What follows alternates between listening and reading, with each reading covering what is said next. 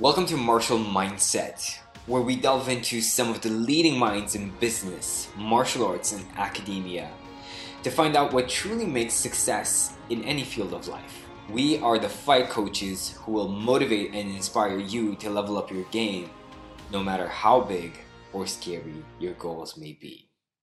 Bogdan, did you want to start with a question to kick it off? I want to know how it was when you first met Master Ken. Man, okay, so Master Ken is the first time I met him. He was Master Ken. So he's a method actor. So when he's there, like you're meeting Master Ken. Yeah. So at the beginning, I met him and I was trying to be cool and funny with him, but he was very like you see the character. He was on character, and I was like, does this guy like me? I fucking flew all the way here to make videos with him. And I was like, yeah. At one point, I'm like, I thought he didn't like me or whatever, and then we did the videos and everything, and he's a genius. He's very brilliant. He writes his scripts, he produces them, he acts in them. And then I remember we did the whole skit and whatever, and then he goes in the bathroom, he takes off the mustache, he comes back out, and then I meet Matt. It's not real then. So it's not real. It used to be real at one point, that wasn't. And then when he came out, Trump's here. Master Ken's mustache is like Donald Trump's hair. And it's funny, then when he came out, he was a complete different guy, and I was like, oh shit, and we started talking and chilling, and I was like, okay. And then he's like, oh yeah, I'm a method actor. And he's really into characters, so but he's an awesome guy. I had so much fun, and he's very creative, and he's awesome at what he does, so. Does he, actually, out of curiosity, does he have any martial arts training? Yeah, he does. Yeah, he trains in Brazilian Jiu-Jitsu mostly. He was actually talking about it. It's funny because he talks about, strikes mostly when he's the Master Ken, but Matt actually says he's really clumsy when it comes to striking, but he's more into Brazilian Jiu-Jitsu. He feels more at home with it, right? Well, I didn't get to train with him, other than the skits that we did, but I can tell he's physically fit, he's strong, and I could tell he has a really solid base of martial arts, which actually makes it even better when he does his skits, I think. So that's pretty cool. Yeah. Oh, he's brilliant. He is brilliant. He reminds me a bit of Master Wong, though. But Michael Wong's the same off camera than he is on camera. He's just like an electric bullet. He's just constantly going. The guy's just full of energy. So yeah. So it just sort of struck a chord when you were saying that Master Ken's like that. We're doing something wrong, Nick. I think that's what it is. Yeah. Well, actually, on a more serious note, I was more into. I wanted to ask you, Nick, how did you if you could tell us a bit more about your martial arts background and what inspired you to start doing YouTube videos, and how do you come up with your content, and how did you decide to also talk about the motivational stuff and the personal development? It's so interesting because when I started the channel, I think it was 8 years ago or whatever, I really knew nothing about YouTube. I was like, fuck it. I'm just going to film myself and put it up. I didn't know anything about tags, keywords, nothing. I just made videos and I put them up. And as I was putting them up, I was seeing more and more interest. People were asking me questions oh, this is pretty cool. And then I started taking it more serious. And as I went, I'm like, wow. And then I started making money. So I'm like, fuck, I can make money off this shit too. That helps, doesn't it? But it's never been my motivation, and it's still not why I do them, because they've demonetized half my videos. They're shadow banning me. YouTube is just fucking me left, right, and center. And it's sometimes I've noticed actually your views have dropped quite a bit, actually. Oh yeah, I they're basically shadow banning me, and they don't suggest me. I've had people being unsubscribed. I've had people tell me I'm subscribed. I have notification. I don't get your videos. I have no clue what's happening. I've tried calling them. They don't really fucking care. You know what? Does this happen to you as well, Mark?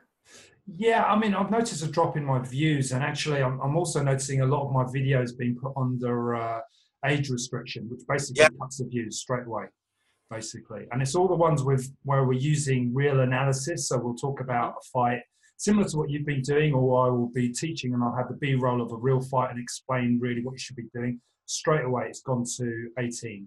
And, you know, it drops off. People just can't see it. Unless you go to my channel and you look through the playlists, you won't find those videos anymore. So it's a shame. I had one that was about reading cues for sucker punches, and we were using real fights and explaining how it actually occurs and what you should be looking at. And again, 18 went on an 18, and that's it, dropped off. You know, so yeah, it's happening a lot. Well, it's because right now they want to restrict the restrictions, the bans, all that shit. And if you put fight, knife, street fight, I mean, even like on my show, Have the Balls to Talk About It, like the men's talk show. Yeah. The balls, I can't use it. It's they're you know, I did one on like premature ejaculation, you know what I mean? We did one of that and I couldn't even use that. They banned it. It's like, fuck, it's like you can't. And then you have idiots doing pranks and stupid shit, and they're getting views because unfortunately people like seeing stupid stuff, you know? So yeah, they do. I mean, YouTube's going to go with it's a funny platform. It's really changing now. I think they're trying to go mainstream, aren't they? And it's hitting televisions. When you buy televisions now, you've got a YouTube app on it. So I think they're just trying to clean up and maybe push some of the old content providers out. But, you know, all we can do is keep going and doing what we're doing, I suppose, and be good at it, really. Yeah, absolutely. Like, people ask me, it stayed the course. Thank God we didn't start this for money, because if we did, we would have quit. We started because we want to help people and we love what we do. So when you have that as a motivation, you keep moving forward no matter what. So yeah, I used to make a really good salary. Now I make enough that it's not even worth it for me to do it, but I still love doing it and I will continue to do it. Hopefully maybe one day it's going to pick up. Yeah, well, and if not, at least I know I'm helping people, you know, so. And you get to hang out with cool dudes like us. Damn right. That's what it's all about. Absolutely. 3 different countries all at the same time. It's even better. So, I mean, I'm really big on, you know, psychology and motivation. And when it comes to talking about training and training for fights and, you know, the whole sort of thing, what's your, I mean, if you had a young guy and you wanted to prep him for the real world in terms of confrontation and dealing with it, what would be your advice for him to get him thinking? Wow. Well, it really depends on where he's at that moment. Is his mindset broken or is his physical broken? Like, where is he at? Because I trained hundreds of guys who had a good mindset, but they thought like, yeah, you know, I know how to fight. I could just, you know, I don't need to train. I don't need to do all this. I could just kick ass because they, you know, gone to fight once. And then you met people who had the physical strength, the ability, the will, but not the mindset. So it really depends on who I'm training first. And then I'm going to look at what am I going to tap in? Am I going to tap in his mindset to get to his body or his body to get to his mindset? That's a good one, actually. That's a great question. Yeah, that is a good to build a confidence that the person's going to need. And again, you know, once you build the proper mindset, then you're able to, you know, that's the engine, you know what I mean? Then everything else could deliver. But if the engine's not there and you just freeze and panic, even if you do, because it's happened to me, and you shake it off in a second because you know you're going to get punched in the face or the guy's going to pull out a knife, then you got to like shake it off and be like, fuck, like boom. Like if it happens, you catch yourself, you shake it off and you fight, because that's, you know, it happens too fast for you to have a 2 to 3 second delay of going, what the fuck just happened? Yeah. I mean, don't you think though that, I mean, I get this experience where people come to us and they've got the film effect, you know, they watch so many movies and they think, oh, I'm going to train and I'm never going to get hit. And they don't really understand real violence. No. And, you know, the effect of real violence, you know, the angry guy who's going to be standing in front of your face, screaming and shouting, and then basically goes for you. And they, you know, they've got this sort of preconceived idea that it's going to be really nice and no one's ever going to hit them in a real fight. You know, if they hit them. And this is the thing, you know, you get hit. I was teaching, when I was teaching, I was working in the clubs. And I remember I taught the sucker punch like 100 times. I always say this story. I'm outside the club. There are about 6, 7 guys. We kick them out. Bam, bam. They're rough. They're about to fight. One guy sucker punched me. I didn't see shit. Now I taught that sucker punch 100 times. You got to get sucker punched. Why? Because that's the real fucking world. Yeah. Shit happens. As much as you train, I go, anybody could knock out anybody in any day. That's it. That's all. Yeah, absolutely. Yeah, absolutely. Absolutely. I mean, one of the things I always try to get across is exactly that, you know, bad guys are really predators, and what they do is they pick on you when you're vulnerable and weak. And at the end of the day, nobody's going to come at you when you're, you know, fit, ready to fight, and you've got that mindset. So they, you know, you're looking away, you're looking down, you're weak, you're having a bad day. That's the time someone's going to, you know, they're going to jump you. And that's exactly it, isn't it? That what people don't realize. Sorry, Bogdan, I jumped in, didn't I? You were going to say something. That's fine. I just wanted to ask Nick, you know, when did he start getting a better sense of controlling your emotions in a situation, in a violent situation? Because many people, including myself in the beginning, I used to freeze when it would come to, you know, just having to defend myself. What is, like, if you can share a few insights on how you can manage your emotions in that situation, and what was the turning point for you when you could make it easily, you can switch your emotion easily? Great. Like, I mean, I always teach through experience. And I remember when I started working as a doorman in one of the clubs, the first one, and there was a fight, like a big fight. We're not talking about, like, you know, kicking out a teenage kid there who was a little bit drunk or whatever. It was like a, you know, 7, 8, or 10. I can't remember. We were like about 3. It was a real fucking brawl. And I was panicking. I was screaming. I was wailing. I was shouting because I was fucking afraid, with no control whatsoever, because it was a lot more overwhelming that I just didn't, like, I'd never lived something that intense. And the more I experienced an adrenaline dump, the more I experienced, you know, the fear or everything that you would get prior to a fight, the more comfortable I got. I learned how to talk to myself. I learned to stay focused in the moment, how to breathe. Like, it's not the time to question, am I good? Can I fight? Am I shit? Am I going to get my ass kicked? The instant you get in your head, you're fucked. You can't. And as well as a lot of training, a lot of full-out scenario training. I don't mean sparring one-on-one. I mean, you got to make your training as chaotic and as real as possible. That, you know, we would be like 4 or 5 doormen. We'd get together and do scenarios. And those scenarios were harder than any fucking fight I fought in the street, because these guys were like, we were all training because we knew, well, Thursday, Friday, Saturday, we worked. And something might happen this week. I always went to the mindset, this week I might get stabbed. So I trained that mindset. Tell us a bit about your training methods in that sense. Well, you know, I've covered so much shit throughout my years, right? Like, I mean, I was in Athens, Greece, and I was doing some Krav Maga with Vasilis Petridis from Krav Maga Science, and I was, like, you know, playing with that. He was teaching me some gun stuff, some knife stuff, and like, throughout my training, like now, example, I do a lot of. First, I tell people you need to have the physical strength. It's only to your benefit to have the explosive power, the footwork, coordination. You need that. Again, that's the other part of your engine. You might believe you can do it, you know, but if you don't, if the wiring and the mechanics are not there, it's not going to happen. Yeah. As well as then you need full out, like, real type of training, scenario-based training, and none of this slow motion, repetitive movement, you know, where you're like, you know, like, the drills have to be full out. Even if they're in slow motion, they have to be full out without any sequence to it. That's my take on it. So now again, I physically train to be strong, fit, explosive. And then I do as well all, like, my, you know, I still spar. I still, like, you know, I don't enjoy getting hit in the head as much anymore. So I'm kind of like, I don't believe it. Who does?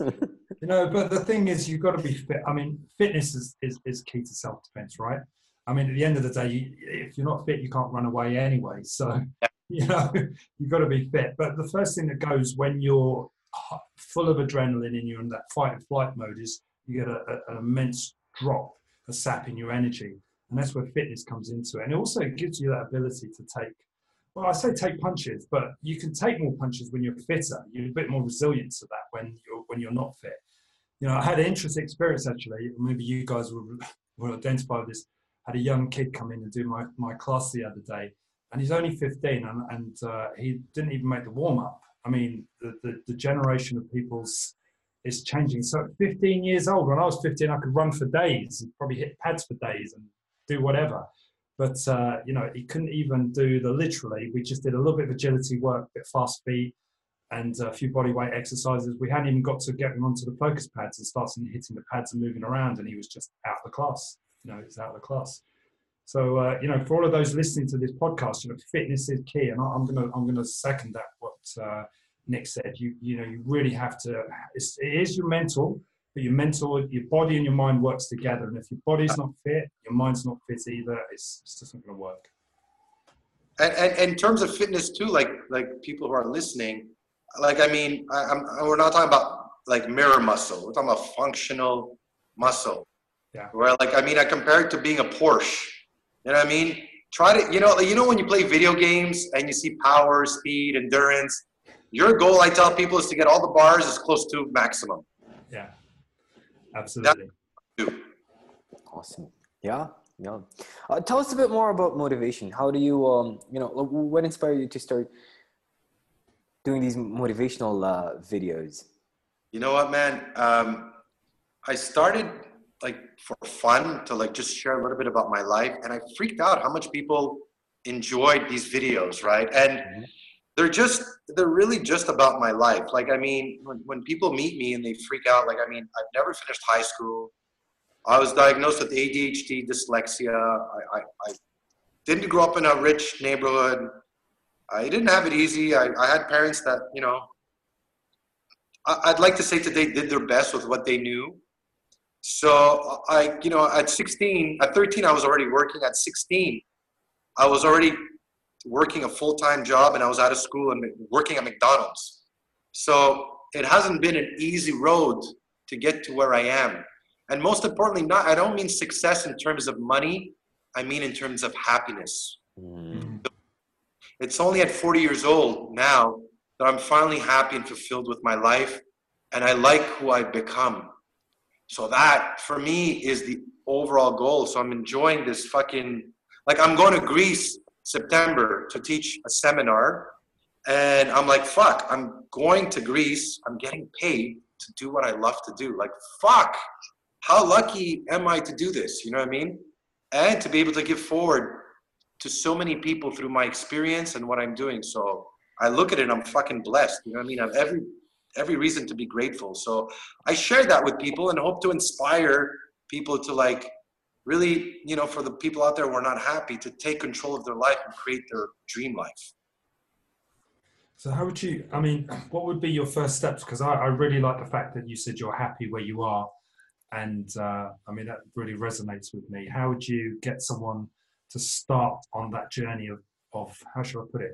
Self-fulfillment, I'd say, basically. I mean, I tell people the first thing you need to do is you got to own that you are where you are and you're fully responsible of everything that's happened to your life. Mm. You've attracted it, and you're not you are at the moment where you are because of the choices you've made. You have to own all of it.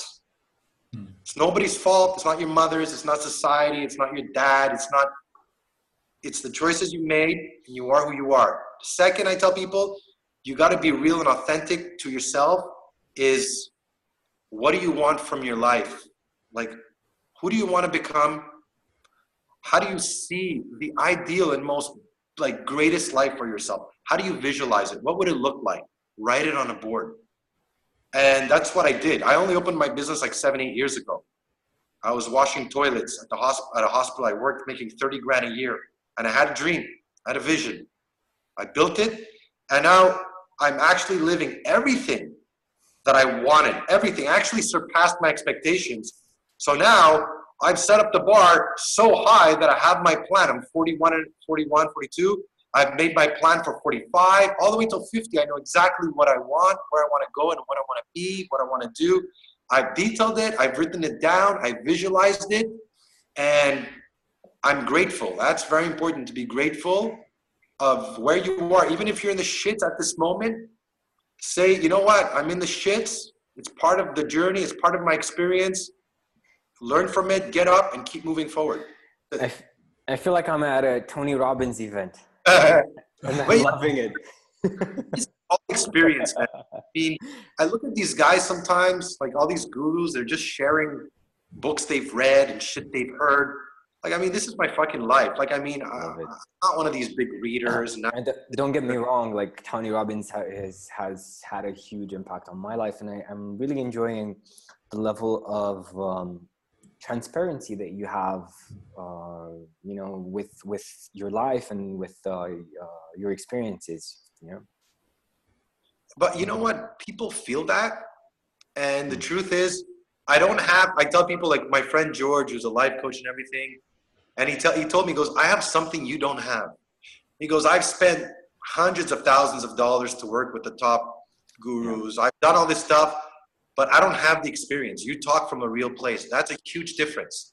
It's one thing to read about it, to study about it, to talk about it. It's another thing to fucking actually live it and go through it. And So I tell people, throw the book in the garbage, go in the world and fuck shit up. Doesn't matter. Just learn from it. yeah, absolutely. Those are great words. I'm actually just sitting here enjoying listening to it. I've got to be honest with you. That's wise words, that is. I mean, a lot of people just don't learn from their mistakes, and you know, they don't learn the lessons from things that can happen. And it takes, I don't know, it does take a little bit of open-mindedness to be able to learn to see that. So you know, Yeah, and it's not easy, especially in the beginning, to, you know, take responsibility, just like Nick said, because you feel it's a lot more comfortable to say, yeah, but you haven't met my fucking boss. yeah, You know, it's easy for you to say, but you don't know what my wife did to me. But you know, who chose Wait, who chose can the I job? Who chose the wife, right? Can I answer that? I tell people, all right. I tell people, okay. They tell me, well, you don't understand. My parents were not that great. I guess what? Mine either. I didn't grow up in a rich neighborhood. Guess what? I didn't grow up rich. I grew up, I'll say, probably in a middle to lower class neighborhood. Yeah, but I never finished school. I didn't either. Well, I got divorced and I lost everything. Guess what? Me too. So whatever shit you throw at me, I'm like, it's all but an excuse. Suffering is nothing but a choice that you make. Yes, you got fucked, you got hit, I get up. But what you do with it after is a choice to suffer. And I tell people, I'd rather get punched in the face than be emotionally or psychologically abused. Yeah. To me, it's super funny that we're actually discussing this exact topic, because this has been the theme for my life for the past 1 month and a half. I'm working more on actually living that level of gratitude and happiness, just because you can choose it and just because it's an option for you. And it's very interesting how, what's the word? Synchronistic? Is that the word? Yeah, that's the word. Yeah. You know, the synchronicity of us talking about this thing, it actually makes you, you know, puts a huge smile on my face for everybody who's listening in. So yeah, that's. I want to say something. It's very important. I had an experience with a friend recently, and some people don't allow them to be happy. They don't accept to take in the happiness and the gratitude. They feel they don't deserve it, or they're not good enough. Mm-hmm. So they'll sabotage their friendships, their relationships, they'll project whatever they can, you know what I mean? So some people, it's hard for some people to say, I couldn't get used to being happy. I was like, I'm happy. Everything is good. Wow. Okay, something's going to happen. And then nothing happens. Then nothing happens again. Yeah. And then you start living in that state and you're like, wow, let me tell you, a lot of good things happen when you're happy, good. Exactly. In a shitty mood. Exactly. I mean, it's a self-fulfilling prophecy, right? That's absolutely. I mean, if you think you have that mindset, then eventually, you know, things are going to go bad because you're looking for it to go bad. I mean, that's that self-fulfilling prophecy that a lot of people put themselves into that loop. So you've got to, I suppose, break that cycle, really, which is what you're saying. 100%. Yeah. And it's not really easy in the beginning, guys, especially if you had it rough and you feel like, exactly like Nick was saying, that you don't deserve it. It's very, very difficult to break that pattern. But once you do, and once you understand that just because you're alive, you deserve to be happy, and you can always choose it in absolutely any moment, it becomes a lot more easily. It becomes a lot more manageable. My coach, Zachary, maybe we'll have him one time on the podcast. He's like, he coaches entrepreneurs for peak performance, and he's managing his state like from moment to moment to moment. He's choosing happiness. He's choosing to feel good about his business and about himself. And he's like, I think I'd like some more clients. And people just like write him messages like, Zach, can I work with you? And boom, it's amazing. Well, you know what? I believe in the universe and the laws of attraction so much. I believe we're all interconnected. Yes. That we're all playing on the same spider web. And we're here today, but maybe in 6 months we'll be on a stage talking. Who knows? Yeah. Shit doesn't just happen. I tell people, some people go through their life kind of wondering that things are just going to happen. I'm like, no, you have to create your opportunity. You have to create and design your life the way you want it. Because if you do, then you can, it's all, I tell people, whatever you're going to think, whatever you're going to say, you're going to create. It's only normal. Yeah. So, but you have to start being aware and conscious of everything that's going on around you for you to have that. I love that. I didn't expect this conversation to take this turn. From punching people in bars to. Well, we could go back to that. So I like this one. No, we the point is that what we do in martial arts, we try to get it across that it's much more holistic than just simply learning how to fight. It's not about just teaching people to kick and punch. It's about teaching people how to think. And the one thing about martial arts is there's a lot of adversity in martial arts, and you've got to learn how to overcome that adversity, and it does reflect real life. And when you've got young people, not just adults as well, but children as well, you're teaching them a lesson for life, because not everything's going to go right in the world and in the real world, that is. And one thing about martial art training and learning how to fight is that you're learning how to deal with odds that that sometimes are just stacked against you. And I think this is all part of the podcast, and I think it's relevant really that we talk about these issues. I always compare fighting in the ring with anything, meaning, you're in the ring and you're fighting and you get punched, and I'm like, okay, how many punches can you take before you fall? And when you fall, do you get up? Same thing in life. You're opening a business. Like, how much can you, how much resilience do you have to keep pushing forward? Yeah. How consistent are you in your training? Same thing when you're opening a business or starting something, because consistency is the key. Repetition and resilience to achieve something. No different than you going to the gym every day and being consistent and training hard and fighting hard and learning and empowering yourself and changing your mindset and your behavior. It's all interconnected. I tell people, self-defense is what changed my life. Through self-defense, it gave me confidence. It built my strength, my ability to walk in a room, go in front of 50 people and do a seminar and not flinch and feel confident, walk into a bar or go somewhere, meet a girl, and have that presence where, you feel strong and not scared or not insecure, or, where you transcend that through everything, because it's all the same wiring. Mm. Nick, how did you start your martial arts journey? I started with Kung Fu when I was about 9-10 years old.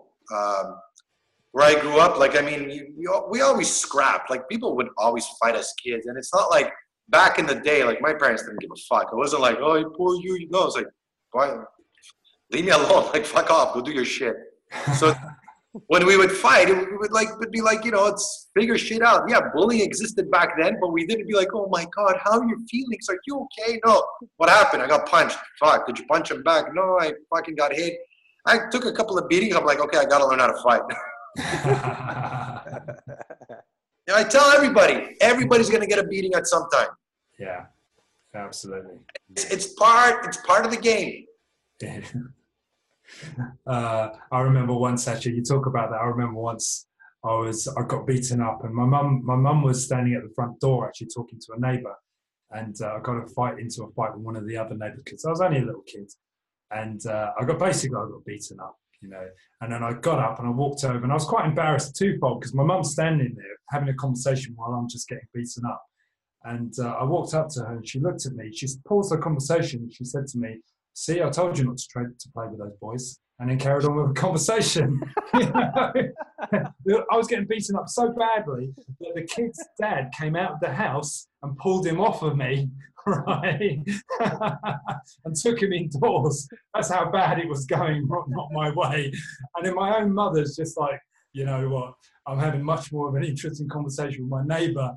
So, I know exactly what you mean about learning the hard way. I mean, in today's society, it'd be like, oh my God, your kid's beating my kid, and you're going to cause him psychological damage, and he's never going to be the same, and like, fuck. And my son's 10 years old.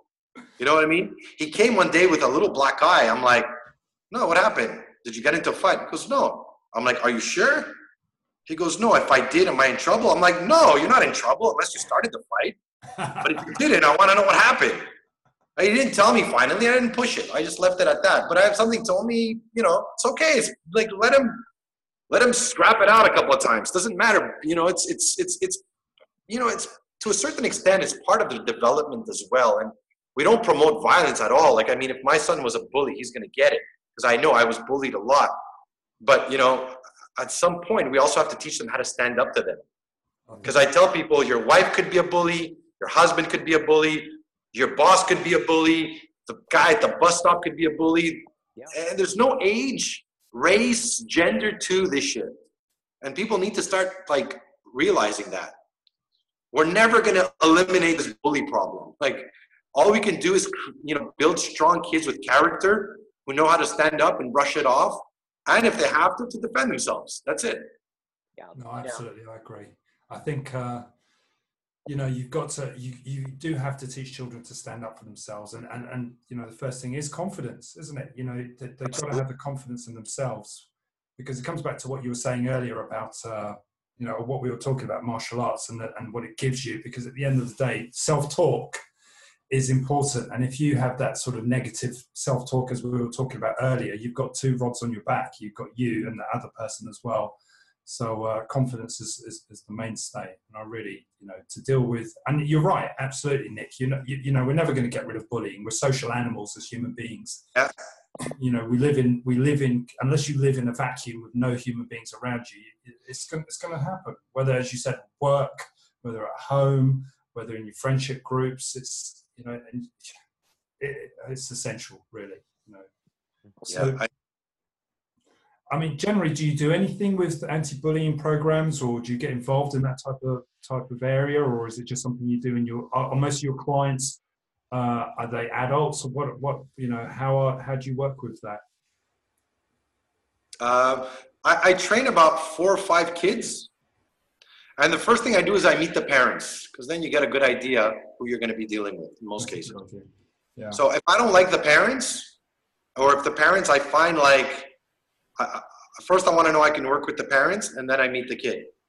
I tell them I'm going to do 1 session with them. I just want to feel them out and see how I could connect with the kid if I think he's ready. And then I look at the parents. I'm like, okay, what are your rules of engagement? What do I teach your kid? Some parents tell me, I don't want my kid to hit back. Okay, so you want more just defense? Some parents say, I don't really give a shit if somebody touches them. I want them to defend themselves. So I, like, for my son, I'm like, Noah, you know, if anybody, you know, bullies you, you know, you talk to them, you try to diffuse it. The instant somebody touches you, you crack them in the face. That's it. The instant they grab you, if they're hitting you, you better fight. Yeah. You better fight. I tell people, if somebody's bullying you and fighting you, you're taking a beating. You might as well fight. You've got nothing to lose. You have nothing to lose. And if you lose, at least you could go home and say, you know what, I took a beating, but fuck, I fought. Even if I took a beating, I gave it everything I have. That's the mindset. Like win or lose, same thing people tell me against a knife. You're an idiot. There's nothing you can do. I tell people, okay, so next time somebody pulls out a knife, roll down on the floor and tell them there's nothing I can do.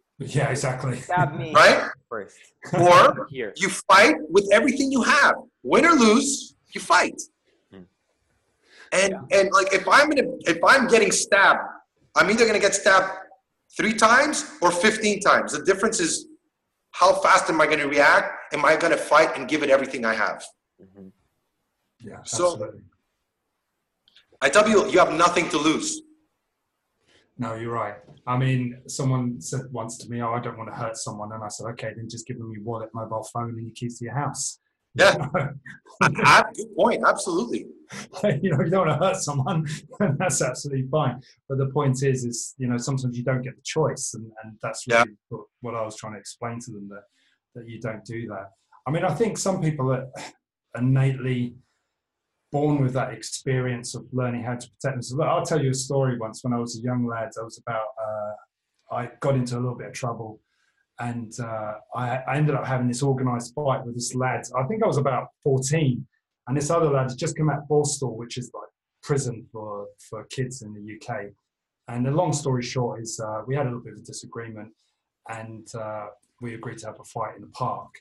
So I turned up at the park to meet this lad to have a fight with him, who happens to be, you know, not only 5 years older than me, but also, you know, 6'3", and you know, he's big, and he's just come out of Borstal, which is kids' prison. And I'm thinking, okay, and all my friends are like, yeah, but don't worry. If it kicks off, we're going to back you up. It's all going to be there. So I turned around. Where were they? They'd all run off. Anyway, the long and the short story is I got beaten up, you know, and I knew actually that I was going to get beaten up. And, you know, the one thing that I took away from that is that I didn't back down. I didn't go with, and I could have done that, and I wouldn't have probably lost so much face, because everybody knew it was insurmountable odds anyway. The lad was a lot bigger than me. He had a bad reputation. And at the end of the day, everybody who said they were going to stand up for me didn't. So if I turned around and said, no, I don't want to do this anymore, I probably would have got away with it. But I went into it and I actually got beaten up, not too badly. But actually, you know, I had a lot more self-respect for myself, because, absolutely, you know, I thought, well, look, you know what, if someone's going to pick on me, and the guy was looking for trouble. I mean, he actually started the whole situation. I know it sounds quite childish saying that, but it was actually instigated not on my side. But I guess what I'm trying to say is that I had the self-respect of knowing that, you know, even if it's a difficult situation, I'm not going to walk away. Yeah. And, you know, that's something I've sort of kept with me as I've gone through to adulthood. It takes a lot of guts to do that. Yeah. I mean, looking back, it's pretty dumb, actually. But, yeah. You know what? I tell people, like, I mean, I've had concussions, and I've been, like, I mean, I've seen fights, like, working in the clubs where people got stabbed and shit. And I tell people, it's fucking scary. Like, people are like, are you afraid? I'm fucking right, I'm afraid. What do you think, I'm Superman? No. It's fucking scary when you're in the fucking club and there's a brawl and people are throwing shit and you didn't even know where it's coming from, who's throwing what. Yeah. It's like, and believe it or not, at that very moment, it's every man for himself. Yeah, absolutely. That's what people don't realize. Like, I mean, when shit hits the fan, you're lucky if somebody jumps in, but very high chances that you're kind of on your own.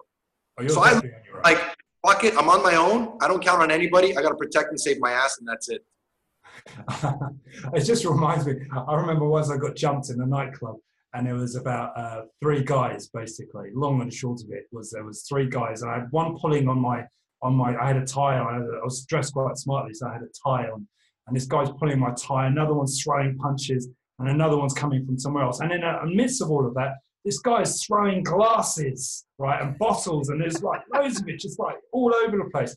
Anyway, long and the short of it, it's after the fight. Sounds like a video game. It was crazy. It was literally crazy. Anyway, at the end of the fight, this guy comes up to me and he just stands next to me casually, just chatting. He said, I was really impressed. I really liked your fighting. You look quite good. And then he said, yeah, but I couldn't quite get you with those bottles that I was throwing. I was like, a video game. That's hilarious. There's some mad people around.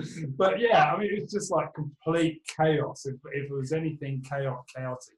I mean, I did some work on the door. I worked on the door as well when I was a young lad, but it was never too much. It was always a case of, before we've got door licensing now in the UK, but in the early days, it was always a case of, you worked with a team and people that knew you. So I used to do New Year's and Christmas. So, I was young. I used to teach martial arts, of course.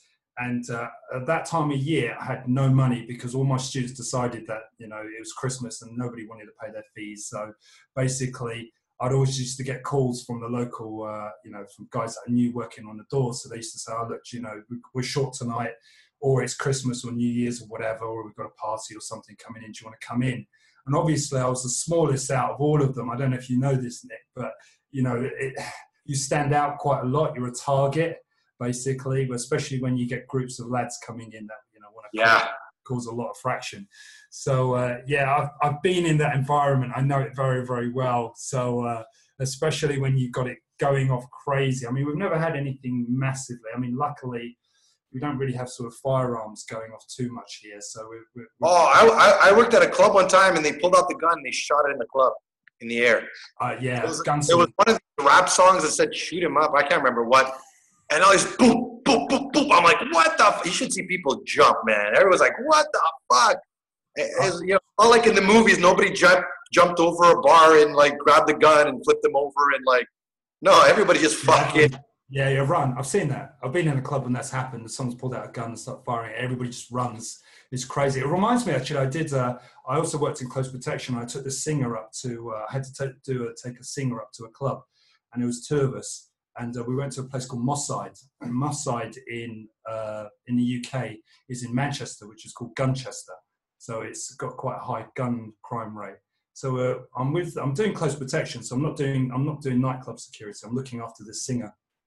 And essentially, he went on stage, came out the stage, and he was on stage, and I was in the back waiting for him to come off. So the club owner comes up to me and he says to me, "Look, I've got a problem on the door." I said, "What do you mean you've got a problem on the door? Where's your staff?" He said, "They've run away." What do you mean, run away? He said, "That's hilarious." Right? Listen to it. It's worse, right? So he says to me, "Look, I really need the help. Can you help me?" And I just thought, well, okay, all right, fine. So I left. There was two of us in this team. So I left my colleague with the singer, basically, who was performing, and I went to the front of the house. And I got to the front of the house, and it happens to be a local, I don't know what you want to call him, basically. I mean, this is a podcast, so it's going out on the internet, so I've been careful with my words. But he was basically one of the local bad boys, basically. So he's standing there, and bearing in mind all the security have run off, and they've run off because he's turned up. And he's come up with this, right, well, you're going to let me in for nothing, basically. And do you know who I am sort of conversation. You know those conversations that these... fucking had them. Right? And sometimes you don't know if it's bullshit or if there's somebody. Right. That's the fucking scary shit. So I'm sitting there, and the only thing I'm going to tell you that saved my life, Nick, was I had a mag light in my back pocket, on my back. So I sat down in front of him, and, he squared up to me, and I sat down on the table quite casually with my hand tucked in my back like this, holding the mag light, because I'm thinking, he's going to do something. And then when he does something, I'm just going to basically use the mag light. I've got no choice, basically. So, he didn't say much. He argued with me for a bit, and I was quite calm about it. And I said, "Look, I'm really sorry. You can't come in unless you pay." So anyway, he went away. And I went back to the stage, and I said to the club owner, "Yeah, it's cool. Okay, everything's fine." So I went back to the club owner. So I went back to the stage, and we took our VIP and we left, basically. And just after we left, he came back with a handgun, basically.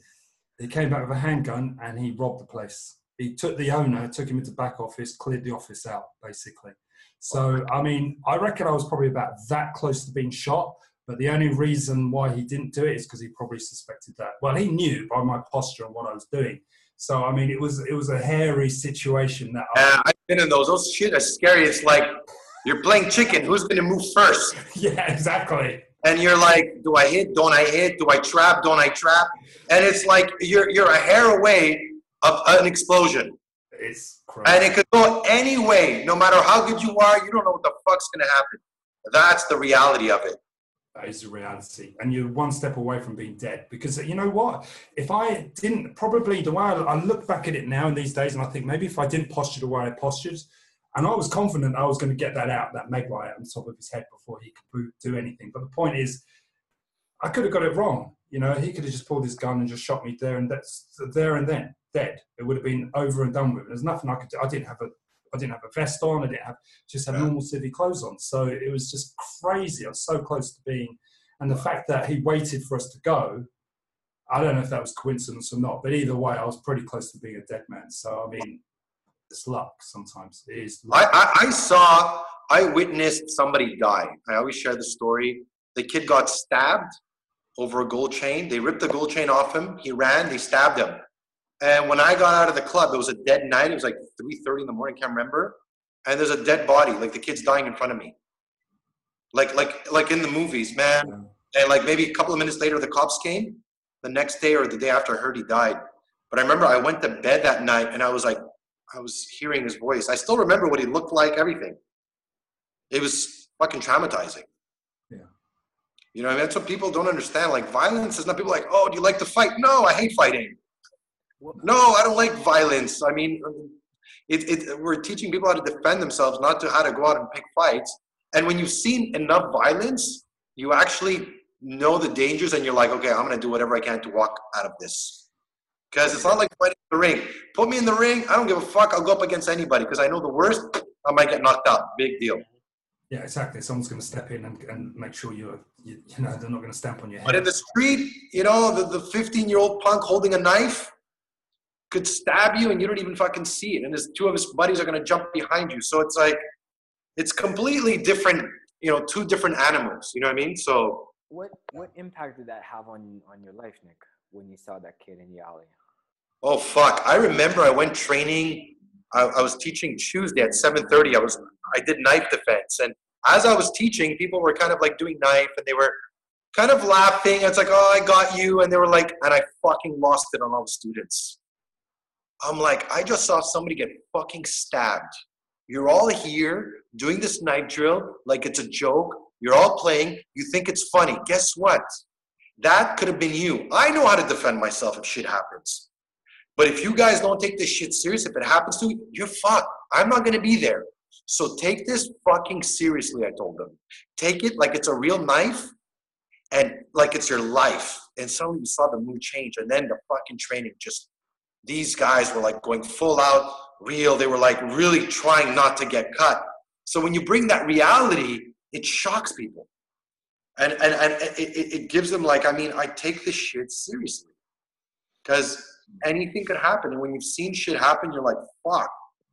You know, it doesn't happen in movies. It could actually happen in real fucking life. So at the end, I tell people, it's your life.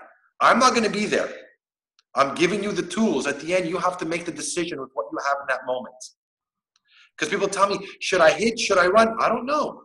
Yeah. Are they 2? Are they 3? Is he holding a knife?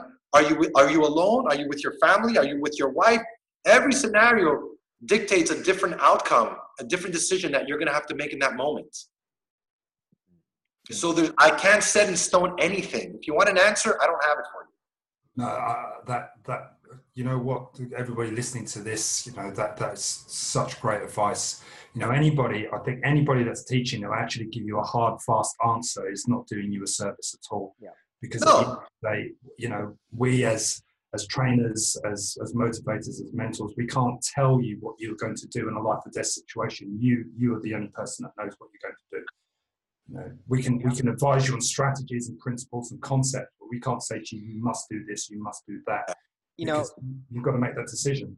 I never worked as a doorman, and I've considered myself lucky to have not, you know, I haven't had situations like that crazy where people like were running or people were, you know, firing gunshot.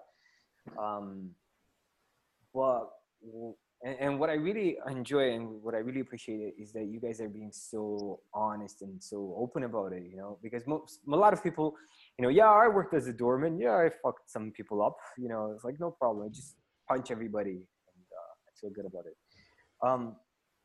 But what I noticed in my life, like when I changed, when my confidence changed, and that when I got rid of all the anger, because I was doing martial arts for like 8 years, but I was still very, very angry, and I was still fighting on, you know, and causing fights and getting into fights.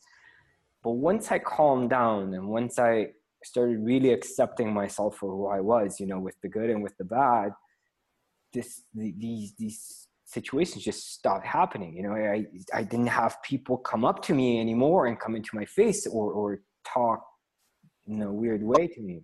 I have a great story. I was teaching years ago, and this kid walked in that I knew from school, like from high school.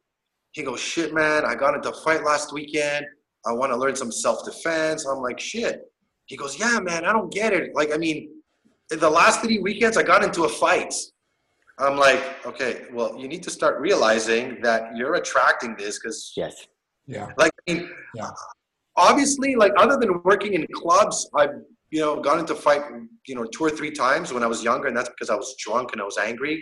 But working as a doorman, like, I mean, if it wasn't for working as a doorman, I wouldn't have gotten to, like, fights. Other than, like I said, when I was stupid and young and had so much to prove. Mm-hmm. Exactly. And it's mostly the sign of insecurity. You know what I mean? Like, Yes. And it's easy when you get drunk to be a tough guy because you think, fuck it, I could take on anybody until you get your ass kicked because you realize your motor skills are fucking down the drain. But, yeah, a lot of the time it's your attitude and what you project out to people. Yeah, what you attract. There's actually, it's interesting because I'm going to do a video on this at some point in time. There's a phenomenon called hostile attribution bias in psychology.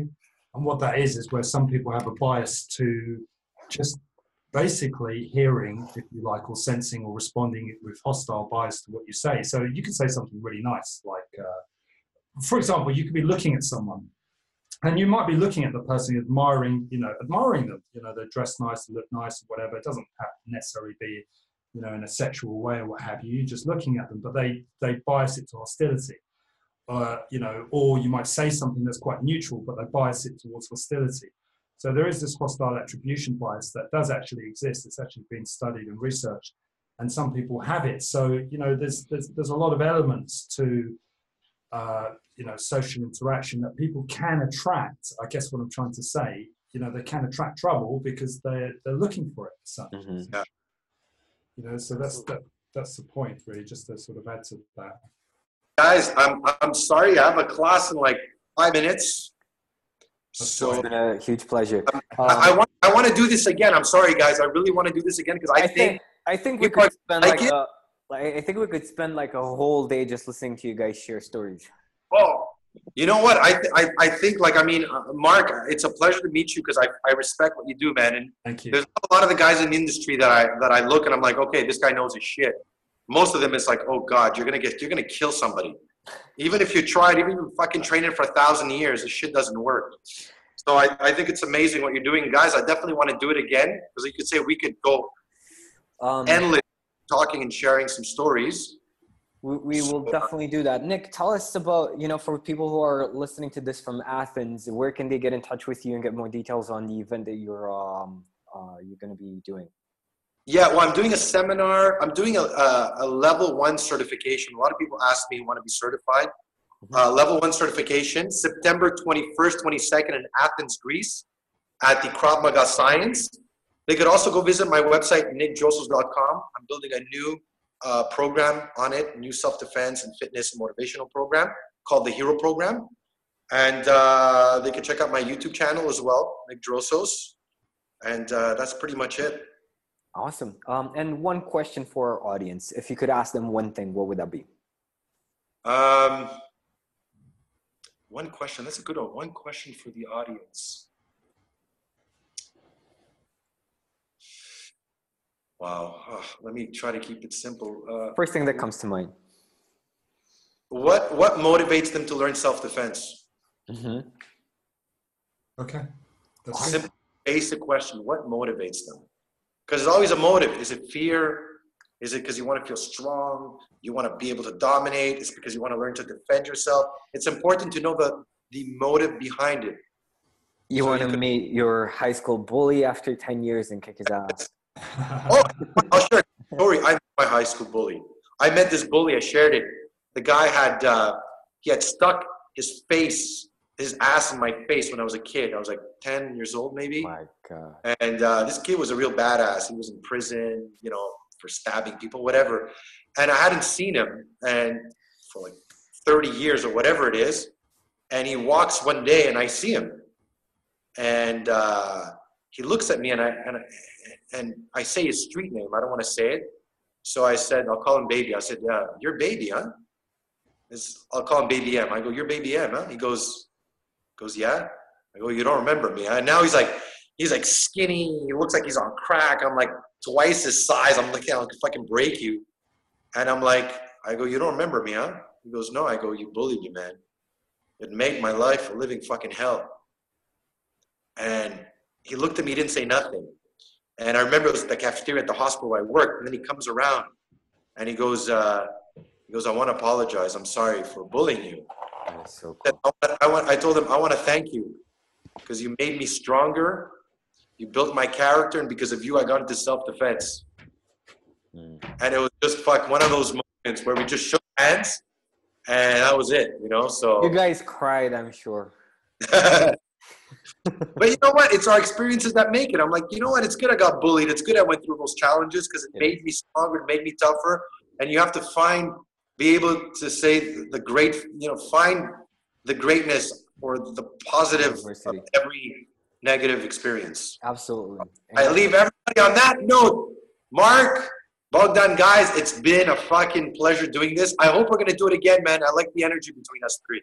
Yeah, looking forward to it very much as well. Awesome. Mark, I'm going to hit you up as well. Bogdan, where are you from? Romania. Romania, that's what I thought. Bucharest, Romania. What do you mean that's what you thought? Oh, no. I know I saw it. It's just like my brain's a little bit fried because I have a student in the back waiting and I have somebody else coming in. So I'm like, hey guys, you know what? Like hopefully one day maybe we could do something together, some kind of collab, video, training, you know, something like that. Definitely. All right. We'll talk about All right, guys. Thank you for your time. Mark, I'm out. Bogdan. Peace. Speak to you soon. Strength and honor.